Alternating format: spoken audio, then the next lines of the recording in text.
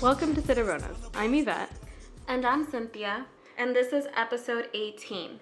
We're two Latinas from working class immigrant families navigating law school and bringing y'all raw, critical analysis of the law, current events, and personal politics. Why? Because we want to break down barriers set up by elite institutions and democratize knowledge. For our current event, we'll be talking about Henry, a former member of MS-13 gang who informed on his fellow members and is now facing deportation. And for our case, we'll be talking about Scott v. Harris, which was a case that decided whether a police car ramming into a suspect's car on the freeway violates the Fourth Amendment's prohibition against unreasonable searches and seizures. You'll be surprised at the answer. Or maybe not if you've been listening to our podcast regularly. Before we start though, Yvette, I feel like we haven't chatted in a while. Literally, This is my first time seeing you since before spring break. How are you? I'm good. I'm feeling rejuvenated after having gone to Puebla to do Know Your Rights presentations related to asylum, to the Central American migrants that are traveling in a caravan together. Donald Trump tweeted about them recently, if people heard about it through that. And I guess also, it was just a really moving experience, and it brought me a really needed shift in perspective because the first week back at Stanford, I feel like transitioning from working in the clinic full time to classes again made me get trapped in the bullshit of Stanford's politics, and it was really nice to leave and have a shift in perspective. Yeah, no, that sounds awesome. I found out the way the whole world found out that you were going via our Instagram, and so that was, but that was really cool. I'm glad you were able to make it happen. You were just telling me you helped, like y'all helped 200 people. That's awesome. That's so important. Yeah, it was a really special experience, and I didn't tell very many people because I found out about it last minute and then only wanted to go. Stanford could pay for my flight because I don't really have extra cash like that to just spontaneously buy a ticket to Puebla, Mexico. And then as soon as I found out that Stanford approved me, then I booked my ticket that night and left 3 days later. Was that with an organization? Do we want to shout out the organization, or is it more informal, or? It's every year Stanford Law has a public interest auction where No, I meant the organization you worked with in Puebla. I was I guess we can. No, we don't have to shout out Stanford's public interest. Quote unquote. Yeah. So I heard about this through Pueblos Sin Fronteras, which they were the organizers that were coordinating the legal support aspect of the caravan, and then the migrants themselves were self-organized. And I think that was what refreshed me the most, was seeing self-organization and autonomy being played out in these really dire circumstances.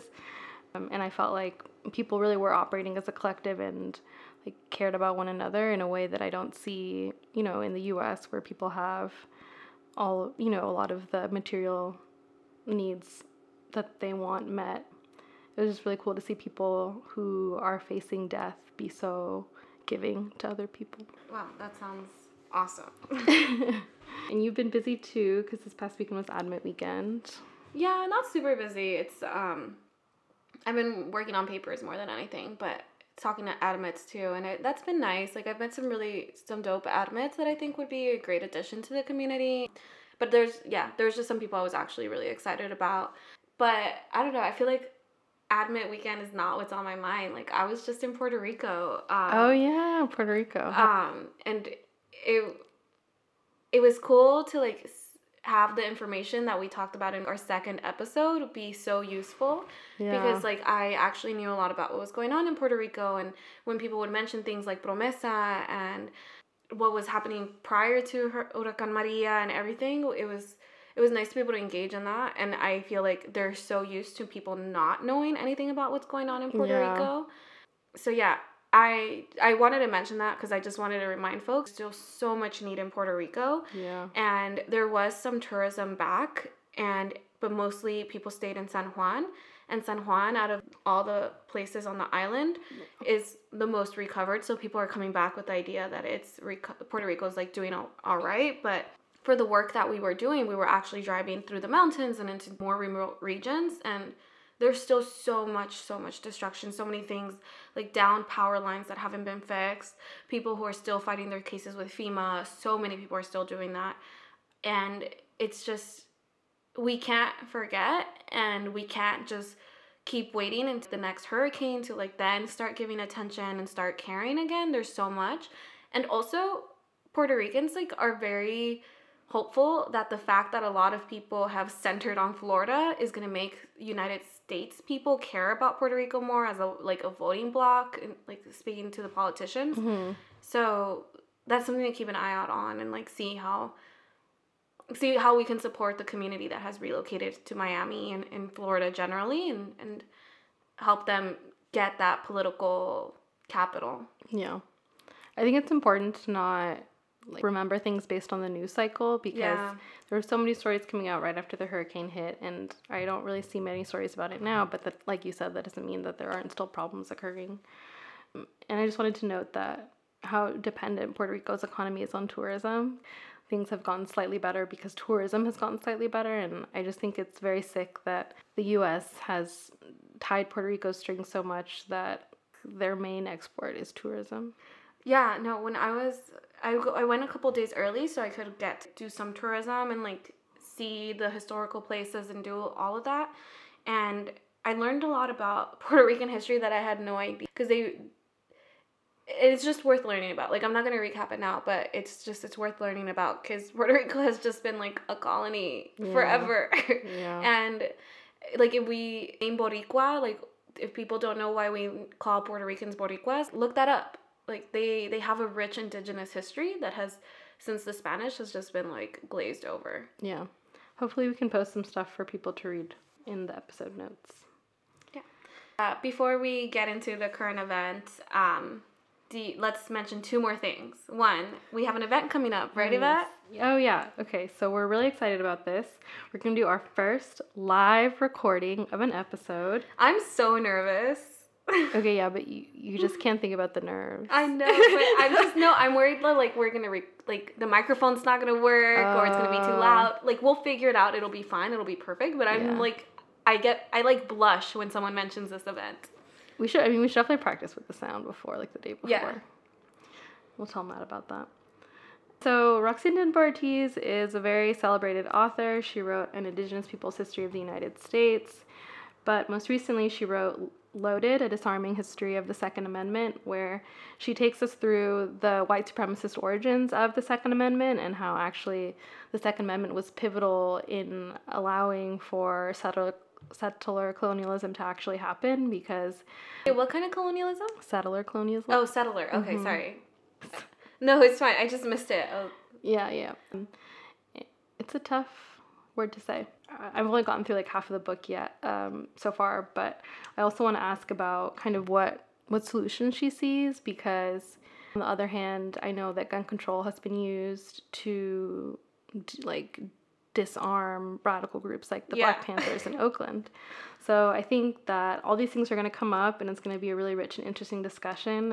It's not going to be like, something where we espouse a certain agenda. We're just going to explore the problematic history of the Second Amendment and the problematic history of gun control, and then see where we end up. This is going to be on April 27th. It's going to be from 12:45 to 2, and I would say that the live stream is probably going to start at like 1. So we're going to live stream it on Instagram. Please look out for that. I'm really excited. I'm really nervous, but I'm also really excited. And if you're in the Bay Area and you want to come, let us know. Yeah. If you don't know like where it is because the poster's not clear, just like send us a DM and we'll send you directions and whatnot. Yeah, lunch will be provided, so do RSVP so we can get an accurate count. Oh yeah. Lunch. Yeah, definitely. And last thing before we get into our current event for this week, we just wanted to give another shout out to Studio for the headphones. And if you're in the market for nice headphones that, I don't even have the over-ear noise canceling ones, but I just like put mine in earbuds, and I don't hear anybody else, and like not very high volumes. So I think if you just want headphones that work and are comfortable, I recommend it. It's not bad. And then just use Cerebronas at checkout. Perfect. Okay. So now we're going to jump into our current event. which is focused on the story of Henry, who is a teenager who was formerly involved in the MS-13 gang. But we want to back up right now. Before MS-13, do you want to get into what they are? Just because I feel like it's becoming a quote-unquote household name, but just to be clear, what is MS-13? Yeah, so MS-13 is a transnational gang that began in Los Angeles prisons. And, just because of how racialized prisons are, MS-13 became an entity, and then the DOJ deported these gang members to El Salvador, where they kind of reconvened and became a really large, very organized criminal organization. Unfortunately, MS-13 for a lot of people has become synonymous with El Salvador, even though, yes, this entity is controlling many territories in the U.S. in El Salvador, and is also something that is above the government in a lot of ways. People are that's one of the theories for why MS-13 was able to get so big so quickly in El Salvador, right? Was because the lack of the government presence and just how few resources the government has to give its communities, and just is not present in so many areas. Yeah, it's very sad. Yeah, because actually this happened with Henry. The gangs started buying his school uniforms, and that was kind of how they first came into contact with him, and that was kind of their first leverage of being able to manipulate him, because like you said, it isn't the government that's providing resources to poor communities. It's like in many areas it's just the gang that has like extra food, extra clothes. People are in really dire situations, and that's not unpredictable. I feel like that is a lot of ways on why gangs are able to not be in communities and sometimes be protected by the communities and sometimes not, of course, but it's a complicated relationship that they would have with people, because they do provide things that the government and society isn't. Yeah. But they're also very violent. So Henry. Who's Henry? He is a teenager, and he was formerly involved in the MS-13 gang. And then he decided that he kind of wanted to leave MS-13 permanently. And so he cooperated with U.S. law enforcement and then informed on the gang to the FBI for like a year. And then ICE placed him under deportation. And their whole case is based on information that they gained from Henry informing on the gang, which I think is so sick. They're just, they used this little kid, this little boy, and now they're going to feed him to the wolves, basically. Yeah, they just got what's useful from him, and now they don't feel like they have any more use, that he's not as necessary, so now whatever happens to them, they don't care, all of a sudden. It's an example of how Central American bodies are treated as disposable. So, and the reason why we're saying that is going to be fed to the wolves is that because he's a public and known informant, MS-13 is aware of what he's done, and if he were to be deported, it just would definitely mean death, and it's going to be a really grisly, scary death.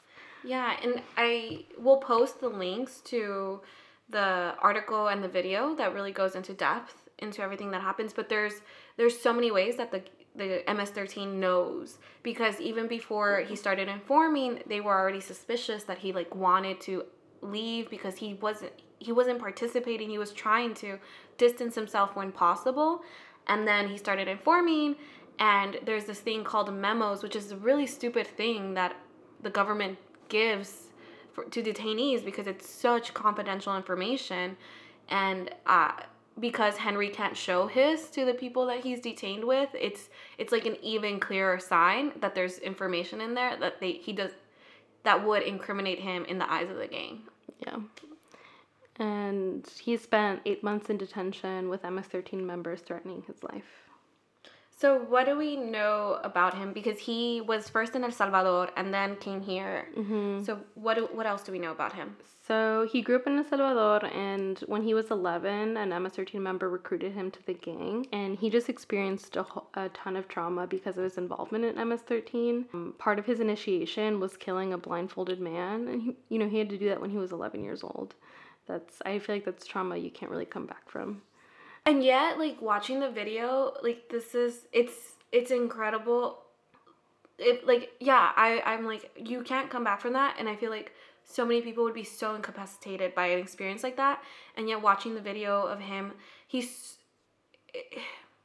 it just shows us how valuable lives are, even though we're treating them as not having any value, because Henry is still a person who's so worth helping, supporting, and aiding, even though he's experienced all this. Like, I can't imagine.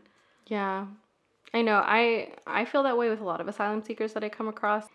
I can't comprehend the levels of trauma that they've experienced a lot of times, and they're still such resilient people. Yeah. And I think it does speak really to the beauty of humanity and being so resilient, but I don't want to romanticize what's occurred in his life. No, of course either. not. So, like we were mentioning earlier, the gang came into contact with Henry because they would pay for his school uniforms. And then one night he received a phone call with someone saying that if he didn't leave the country in 2 days, he and his grandparents would be disappeared. And that was from a rival gang? Or it's unclear. Yeah, it's unclear who that was.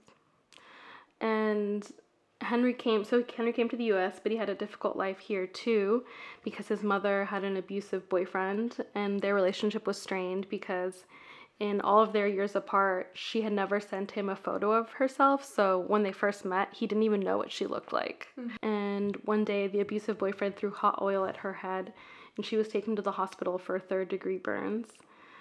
Then his father helped him lie about his age so that he could get a factory job working 12 hours a day perforating toilet paper for $9 an hour. And then he gave almost all of that money to his mother for rent and groceries. So Henry's just he's had a very difficult life. Yeah. Both in El Salvador and here. Yeah, and I was reading that afterwards, like, his mom left for a shelter, domestic violence shelter, without even saying bye. So it was, like, very sudden. And he was, like, living with his uncle. And then I was reading somewhere else that he's, like, actually had a second job, too, later on. And, like, he just was getting no sleep. So, yes, like, let's just really emphasize, like, this has been really difficult. Yeah. And I really feel for Henry's mom, too, who must have been put in such a terrible situation to feel that was the appropriate thing to do. You know, she probably felt like she was saving her life. Here. And the FBI and all these government agencies just act as if, like the language that we hear, right? Just like criminal, immigrant. It's like, no, these are people that have such complex experiences. Yeah. So he's in the U.S. and he enrolled in Brentwood High School, where he encountered members of the MS-13 gang. And I don't know what compelled him to do this, but one day he just wrote out his whole story instead of doing a classroom assignment and turned it into his teacher. Then the FBI investigation started, and I wanted to reiterate that the evidence that the FBI and DOJ has against him, they found out through his cooperation in their efforts to arrest MS-13 members, and they were successfully able to because of Henry's help. Well, even then, I was reading in the article you sent me that a lot of the people he informed on, who the government then tried to deport, like, the evidence hasn't been sufficient for some of them, so some of them are out, and Henry's not, because the evidence against him is a lot stronger. Because he told his story to them. Exactly. And so it's like this, it's just an additional layer of how frustrating this is. Mm-hmm. And it seemed, honestly, like, from what I was reading and, like, from what he spoke about, that he was really trying to leave MS-13 and was trying to figure out how, because he had made a promise to his grandfather about, like, using this as a new opportunity, and, like, his grandfather passed away, and that really, like, made him feel bad that he hadn't been able to, like, complete that promise. So I can't recommend enough, like, read the article. There's so much there. It's such a rich retelling, and I feel like it's a lot of his own words that are captured in there. So I wanted to spend a bit of time talking about how the government trial attorneys have been acting throughout the trial. They denied 3 experts from testifying, or they filed objections to 3 experts testifying on behalf of Henry, and that included an FBI gang task force member, a gang expert, and also the superintendent of Henry's school district. They said that the expert wasn't qualified enough, that the task force member needed to be subpoenaed in a specific way because of his professional role, and that the superintendent's testimony was irrelevant, which is really strange because in asylum cases, you always have character witnesses. So it's hard to say how the superintendent's opinion of Henry would be irrelevant. Also, this proves, like, it's like, why would the government be like, we don't want to hear from these witnesses? Like, I'm sorry, your mandate is to, like, seek the truth, right? Like, present the most complete stories and really be after justice. And this just shows that, like, that's not the case. Like, why would you be objecting to someone providing more information that will be informing?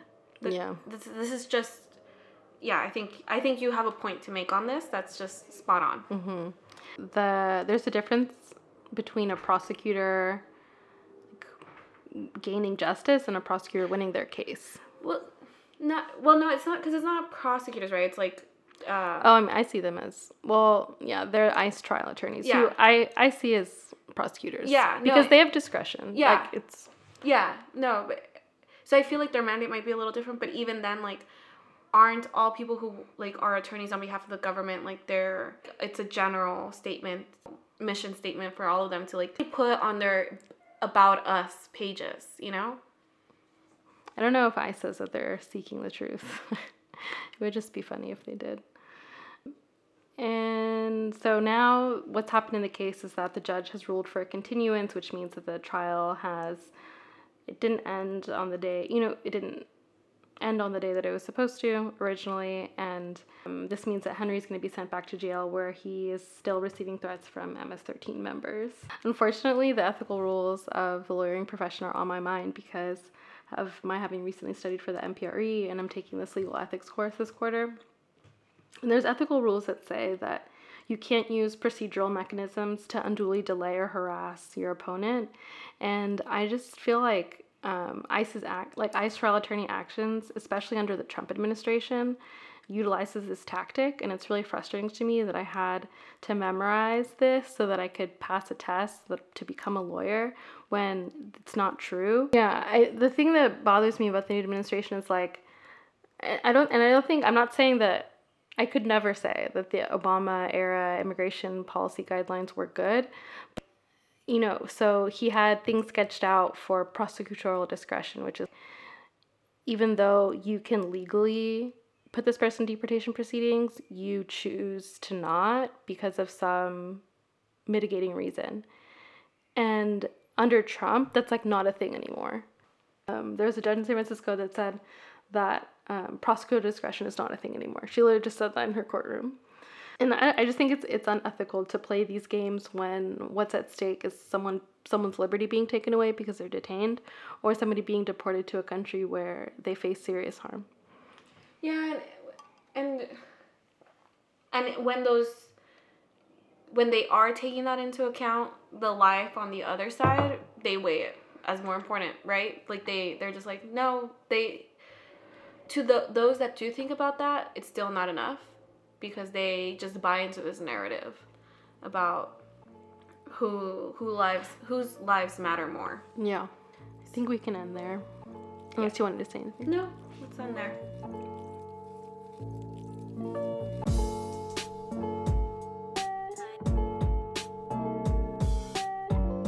Okay, so Scott v. Harris. I find this case really hard to speak about, but I think it's important because I think it's such a bullshit holding from the Supreme Court. And the way I've heard this case spoken about, like, in my classrooms, reinforces how much people buy into this whole system in really disturbing ways. So we'll get into that, but Yvette, like, what time period are we talking about? This case was decided in 2007. Do you want to go over the facts? Yeah. So after a police officer attempted to pull him over first, Victor Harris fled in his vehicle, which then started a high-speed car chase. The officer, Timothy Scott, in trying to stop the car chase, rammed his vehicle into Harris's vehicle. Harris then sued Scott for violating his Fourth Amendment rights for using excessive force. Well, so Harris ended up a quadriplegic, and when Scott, the police officer who rammed his car, went over to the car, which had flipped and, like, went like up in the air before it went back down, he thought Harris was dead. So that's like that was the result of the excessive force. So it wasn't just like he tapped his car and like caused the car to like spin around or something. This resulted in Harris being a quadriplegic and nearly died. Yeah. So Scott the officer claimed qualified immunity because he was a government official acting in his official capacity. And I just wanted to pause to explain what qualified immunity is. It's a concept that judges created / interpreted and made law. And it states that in order to successfully sue certain government officials, in this case a police officer, you have to prove not only whatever violation you're talking about, but also that it was clearly established at the time that the officer was violating your constitutional rights. Yeah, so basically, unless there's been like a Supreme Court case that has already decided those facts, or it's clearly established, is difficult to meet. Like, what's clearly established is sometimes what we would think is obvious might not be obvious because, like, oh, the Supreme Court hasn't decided this, so it's not clearly established. And if folks listen to our episode on, I forgot what episode it was, but when we talked about the lack of an indictment, we get into a bit on, like, what the jury instructions are, which kind of goes over the law. So you can go back to that one if you want a refresher, too. Cool. So in this case, the court was answering two questions: whether a police officer who stops a high-speed chase by ramming a fleeing suspect's car violates the Fourth Amendment's protection against unreasonable seizure. And then the second question was whether or not it was clearly established, as Cynthia was just talking about, in federal law that an officer violates the Fourth Amendment by using deadly force during a high-speed chase. And what did the court decide? They ruled 8-1 that the police officer's actions were reasonable under the circumstances, and the decision relied heavily on a videotape of the chase where Scalia said that the tape proved that it contradicted the plaintiff, who had said that he was driving responsibly during the whole encounter. The court concluded that it was reasonable for an officer to act as Scott did in order to prevent death or harm to innocent bystanders, even if that meant that would put Harris in risk of death himself. The court also focused on the fact that Harris initiated the encounter, quote unquote. And I saw the video, and I felt like all that it demonstrated was that Harris was speeding. I think it's a stretch to say that it warranted the force that it did. And just like you were saying, the officer's actions resulted in Harris having permanent injuries. So you said it was an 8-1 decision, so that means one person dissented, and I want to note that it wasn't Ginsburg. Ginsburg. Everyone's fave. Yeah, Ginsburg sided with the majority. So who did dissent, and why did they dissent? Stephen dissented, and he said that the video wasn't as clear and dry as the majority was making it out to be. He would have wanted this to go to a jury trial so that the jury could decide if the cops' actions were justified. Yeah, so I just wanted to spend a little bit on the facts, because Scalia, if you only read Scalia's opinion, it's such a...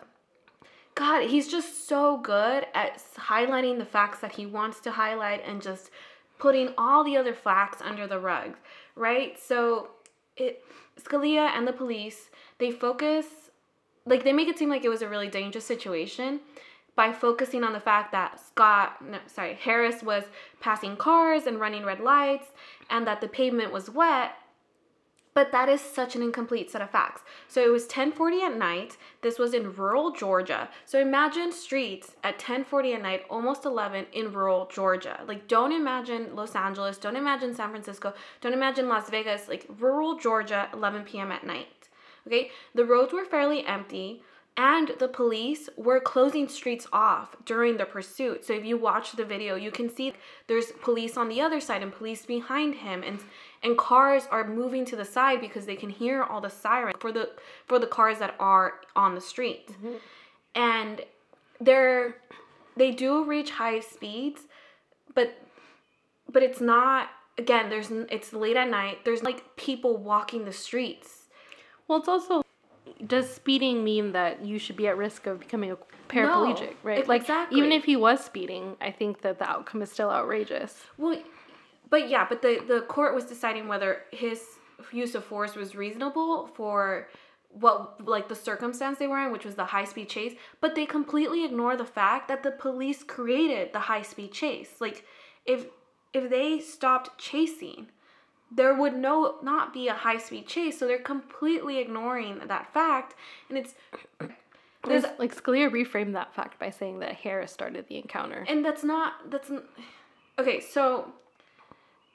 I want to mention this because I think it's important. So there's a video, and it's hard to watch, but it's with Harris and Scott, and they both kind of explain what happened the night, and I'll post the link to it. And so Scott talks about the police officer. He made a lot of assumptions. Scott wasn't the police officer who originally tried to pull Harris over to give him the speeding ticket. So he joined later on, and he did know that the speeding chase had started as a result of speeding. Going 70 miles per hour in like a 55 zone is what they were pulling him over for. But Harris Scott in his mind, the police officer was just like, there's no way this man is speeding just because he was speeding. He must have done something else. And so Scott convinced himself of that and was like making these assumptions. And so he was part of his decision making into why he could do a risky maneuver. And that's just, the court just doesn't get into that, doesn't acknowledge that at all. Like, this man, he wasn't a part of it. He thought there was something else when there wasn't. So already, like, it should not be reasonable because the assumption that Scott made was not reasonable and not reflected in reality. Mm-hmm. And so, and I said this video is hard to watch because it was filmed years later, but Scott still thinks he made the right choice, that he protected the public by making that choice. Whatever lets you sleep at night, I guess. But there's more to say, but let's just quickly get into the qualified immunity doctrine because I think it's important. Yeah, so I just wanted to explain some of the reasons people give for qualified immunity being a thing, and one of them is that it allows for a good faith defense, which people claim, defenders of qualified immunity claim is something that originated in common law, and also provides a fair warning to government officials. But the issue with this is that there never was a good faith defense that existed at common law. And I think that we should question why we shield government officials so much from being held accountable. I know, and it's such... I think this issue would be mitigated if we accepted international law a little bit more into our legal system. Maybe not fully, but this is such bullshit. The government has so much power. How are we not allowed to hold it accountable? That doesn't make any sense to me. But I want to talk about a few things because I want to... So we covered this case in civil procedure, my first quarter here at Stanford. And the day we discussed it, I ended up walking out of the class because one of my classmates made the comment that, what did we expect the police officer to do? Like, did we want people to know that if they just sped off, they would not be pulled over? And that, of course, we didn't want that because then that would mean people were speeding, would speed. And I'm just like, why is your desire to not want people to speed worth a man being harmed this way? Oh, in case, I don't think we mentioned it, but this is a black man. Like, Harris was a black man. So this, again, is just fitting very neatly into how this country does not value black lives. And I just, I couldn't stand that class anymore after he said that because I thought that was such bullshit. People speed all the time. People are going to speed all the time. You do not engage in a very dangerous high-speed pursuit just so that people don't speed. Those things aren't equivalent. And so if you watch the videos called Why I Ran for Harris on why he did this, and he explains that his license was suspended, he didn't want to go to jail, and he was scared. It was late at night. He was a black man being pulled over by police in rural Georgia. And so he panicked and he drove off because he was desperate to get away. And that all is very rational behavior. Yeah. It's just troubling how so many of my classmates sitting right there were just like, well, why would you run if you had nothing to hide, kind of thing. Oh, wow. And it's just so frustrating because it just shows how disconnected the people who are going to run this world are from reality and day-to-day experiences. Also, I think that comment that your classmate made demonstrates how many law students have authoritarian impulses. They feel like they know how people should act in a society and how to keep it orderly. And if someone deviates from that, they think it's appropriate to put people in jail. Yeah. Or hit their car. Yeah. Or run them over. Yeah. So I just... it's terrifying. So I will post in our website if you want to watch it. It's hard to watch. It's just very sad. And it's... Yeah, I'll just post it. And if you want to watch it, that's your personal choice. Anything else you want to add to Scott v. Harris? No. Okay, let's end there.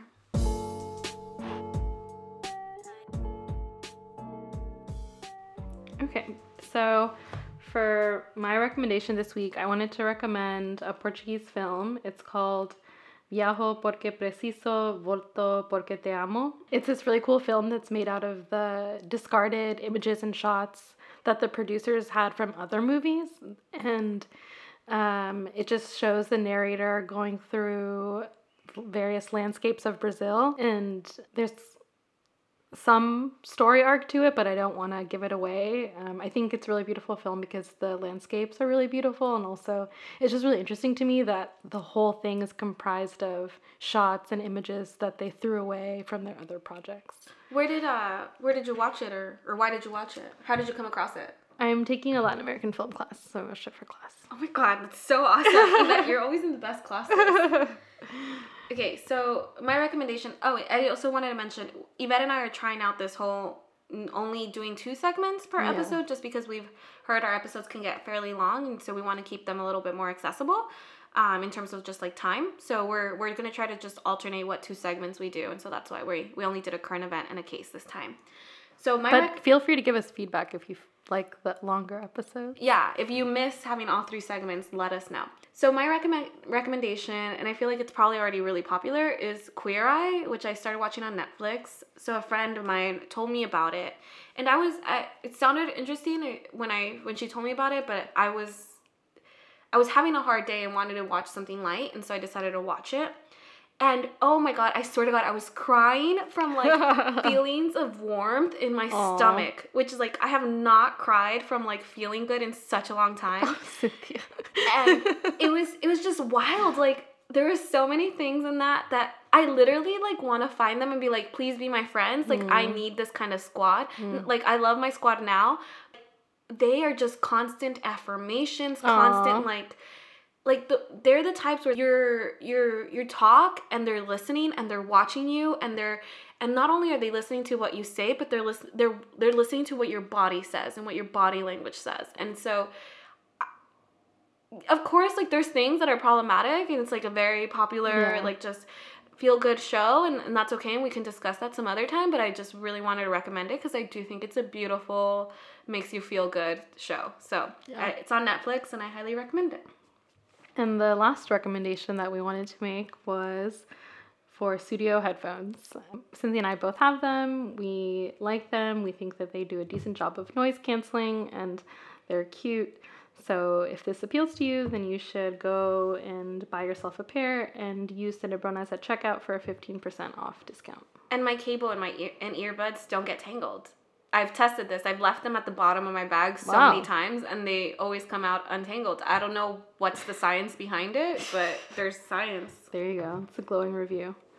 Okay, and just to sign off, we wanted to encourage you all, if you're a new listeners, to follow us on Instagram, Twitter, and Facebook. It's all at Cinebronas.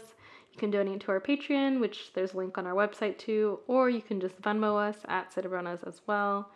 And please leave an iTunes review. We've recently gotten some more iTunes reviews, and they're nice. Yes, please leave us iTunes reviews. Like, literally, I check every couple of days if we have any new ones. Don't disappoint Cynthia. Leave us a review. I just want to shout out the person who gave us our last review, whose username is... Oh my gosh, we got a new one. Oh, see, I'm going to read this new person's. Wait, oh my god, this is weird though. Their username is someoneawesome1492. That's weird. I mean, that's the kind of positivity I need to incorporate into my thinking. Okay, well, but it's weird that they chose 1492. But the type, yeah. Oh, ew. I don't know. Wait, dang. I just realized those were just numbers to me for a minute. Okay, but they like our podcast. They said we're the smartest podcast around. Do yourself a favor and get smarter by listening to these two smart law students. You won't be disappointed. I learn something new every time I listen. That's so nice to see someone not hung up on whether we say and thinking that impacts our quality. Yeah, there you go. So if you agree with that person, then also leave us a review. Okay, well, Yvette, it was lovely to see you. Mm-hmm. And welcome back. Yay. Bye, everyone. Bye. Who it is, son?